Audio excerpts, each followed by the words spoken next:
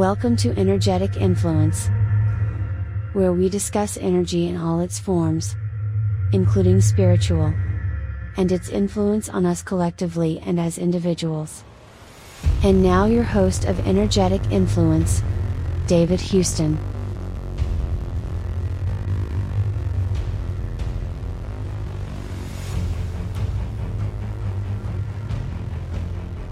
Thank you for joining me again. In today's episode, I'd like to discuss a few of the ancient gods that are specifically mentioned, 3 in the Bible. I believe it's in 2 Kings chapter 23, verse 13. It's about King Solomon, and it is in relation to, or in his latter years.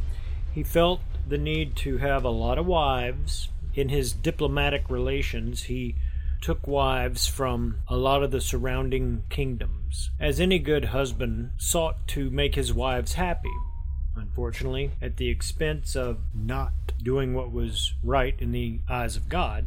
He set up temples in the high places for his wives. Now, those temples were set up for Chemosh, Milcom, and Ashtoreth. Now, the interesting thing about these ancient gods, and Sharon Gilbert gives a clear picture of how we as modern people can understand the same pagan god manifesting itself as different entities or under different disguises or different names.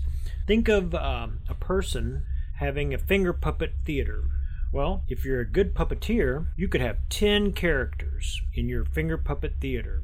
Each of your fingers could represent a different character. Well, if those 10 fingers are connected to 2 hands that are connected to one person or one entity, that one entity can manifest itself as 10 different entities or different personas. And so you have the same entity or idea or pagan god represented or known by different names in different cultures and different times. Jonathan Cahn has written a book that, he wrote The Harbinger, I believe, a couple years back, and then a new one called The Return of the Gods. And in it, he discusses 3 of these pagan entities resurfacing, or as I would say, and even other people, not just me, so I'm repeating what other people have said. These gods never left. They have been with us since the incident of the Watchers, or the fallen realm, or the sons of God coming down to mate with the daughters of man. One could even go as far back as saying that these are the ones who were enticed into receiving worship, or enticed into receiving adoration from people back when the nations were divided to the sons of God. What Jonathan Cahn points out in his book is a return, and I say return, meaning they never left, but a resurgence of the 3 he pointed out was Baal. Jonathan Cahn, in his 3-episode series on Skywatch TV, of course they're promoting his book, but he points out that Baal, and he calls that pagan entity the possessor. Now, this was the chief god of the Canaanite pantheon, the enchantress, which can go by these following names. This goes back to the finger puppets: Ashtar, Ashtoreth, Astarte, Asherah, Ishtar, Inanna, Aphrodite, Venus. Now, this was a Canaanite goddess of prostitutes, war, intoxication, spells, and sexual immorality. And then the third one was the destroyer, or Moloch. And this, again, ancient pagan god, demanded child sacrifice, child abortion, infanticide, and cannibalism. So I was wondering if there was a correlation between what I read in the scriptures about Solomon and then what I remembered hearing in these this episode series, Jonathan Cahn, about these returning entities. It's very close. I mean, the only difference, but it was just a different naming of the same character. So it was Baal and Milcom. Basically, there's the same god. Canaanite was Baal, Amorite was Milcom, and then the Moabite was Chemosh, or Ashtar. And then back to Canaanite was Ashtoreth. Now, with that said, and the finger puppet idea of how these pagan gods can be represented to different cultures at different times under different names, under different disguises, and sometimes even multiple disguises within the same culture, such as a male aspect and a female aspect. This goes back to the finger puppet idea. Now, another thing that I was reminded of, and this was another set of episodes from Derek and Sharon Gilbert concerning the four horsemen of the apocalypse. They began looking into the book of Revelation and what clues are given to discuss these horses and the color of these horses and the rider on each horse, and what each horse and rider not only represent, but what happens in the world after the seals are open and these horsemen come out or come forth. And the conclusion they make was that these seals began to be opened right after the death and resurrection of Jesus. I'm not going to go into their discussion of how they come to that conclusion. It's a great conclusion. However, this set of episodes discuss who these riders are. The conclusion that I believe I have come to, and I would have to re-listen to them again, so this is just going off the notes that I've made, was the rider on the white horse could be Apollo, or Apollyon, or Nergal, or Resheph. The rider on the red horse could be Aphrodite, Ares, Asherah, Ashtar, Ashtoreth, Astarte, Chemosh, Inanna, Ishtar, Mars, or Venus.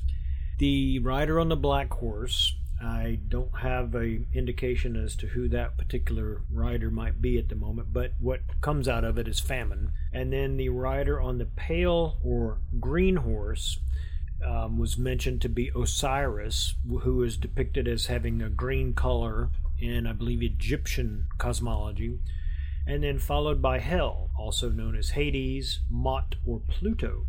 Another aspect of the fourth seal, or the rider on the pale horse, or the green horse, was mentioned by Mike Adams a number of months ago, and he brought that to the attention of his listeners, that in Greek the word pale is kaloris, which is where we get our word chlorophyll. It refers to green, and what he pointed out was that it might be symbolic of the notion of the Green New Deal that is being talked about and discussed in the world to save the planet, to save the earth, to make everyone's life crazy with regulations. And he just pointed out that it's a green horse and not a pale horse, even though that's how it was translated in the King James Version.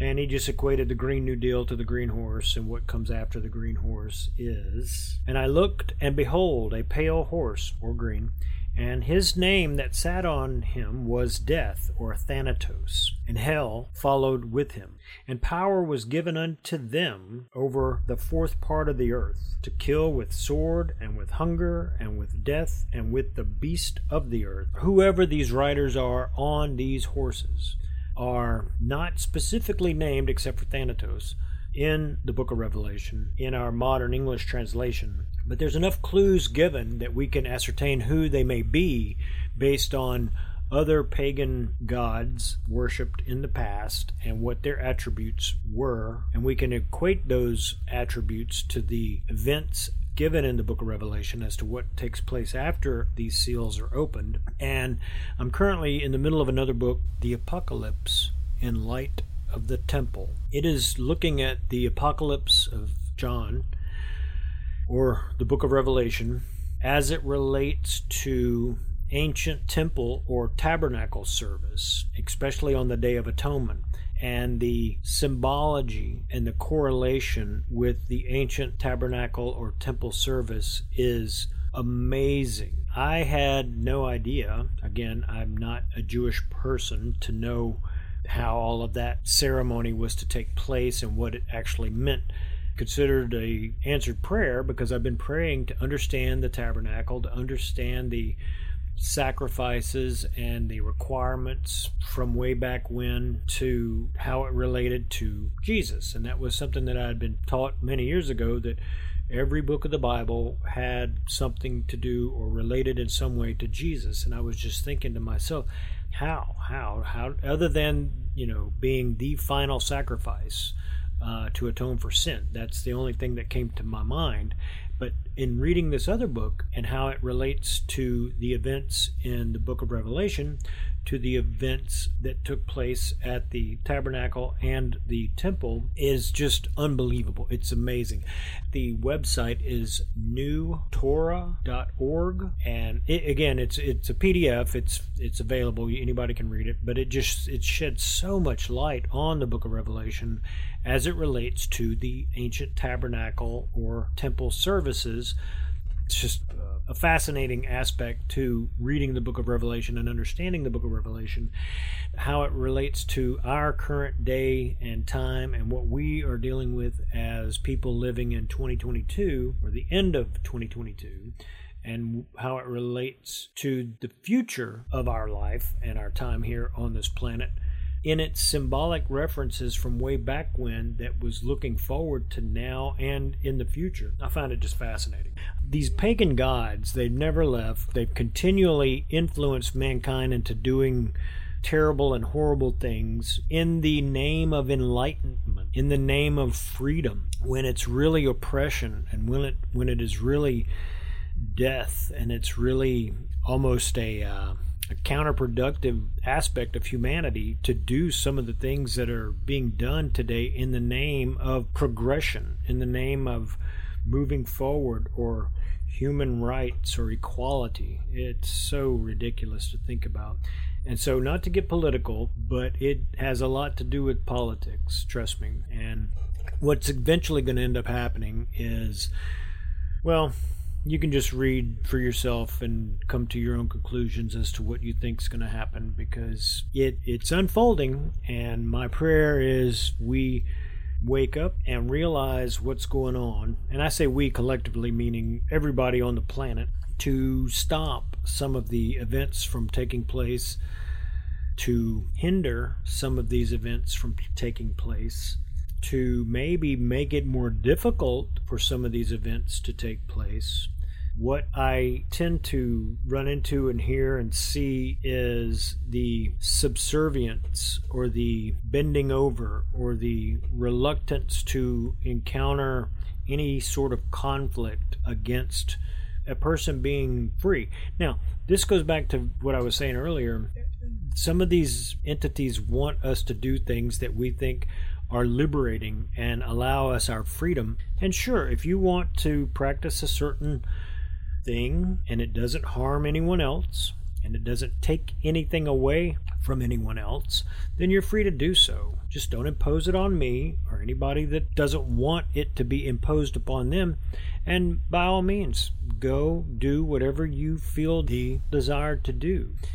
And at the same time, I won't impose what I believe on you. I will merely state what I'm doing or what I'm thinking, and you can make your own decisions as to whether or not you agree with it or you disagree with it. That is the freedom I'm talking about. The idea of being free to do whatever you want. I encourage you to look up all of the information that I've discussed, do your own research, read, pray, and seek truth in everything that you do. And I'll talk to you soon. Thanks so much.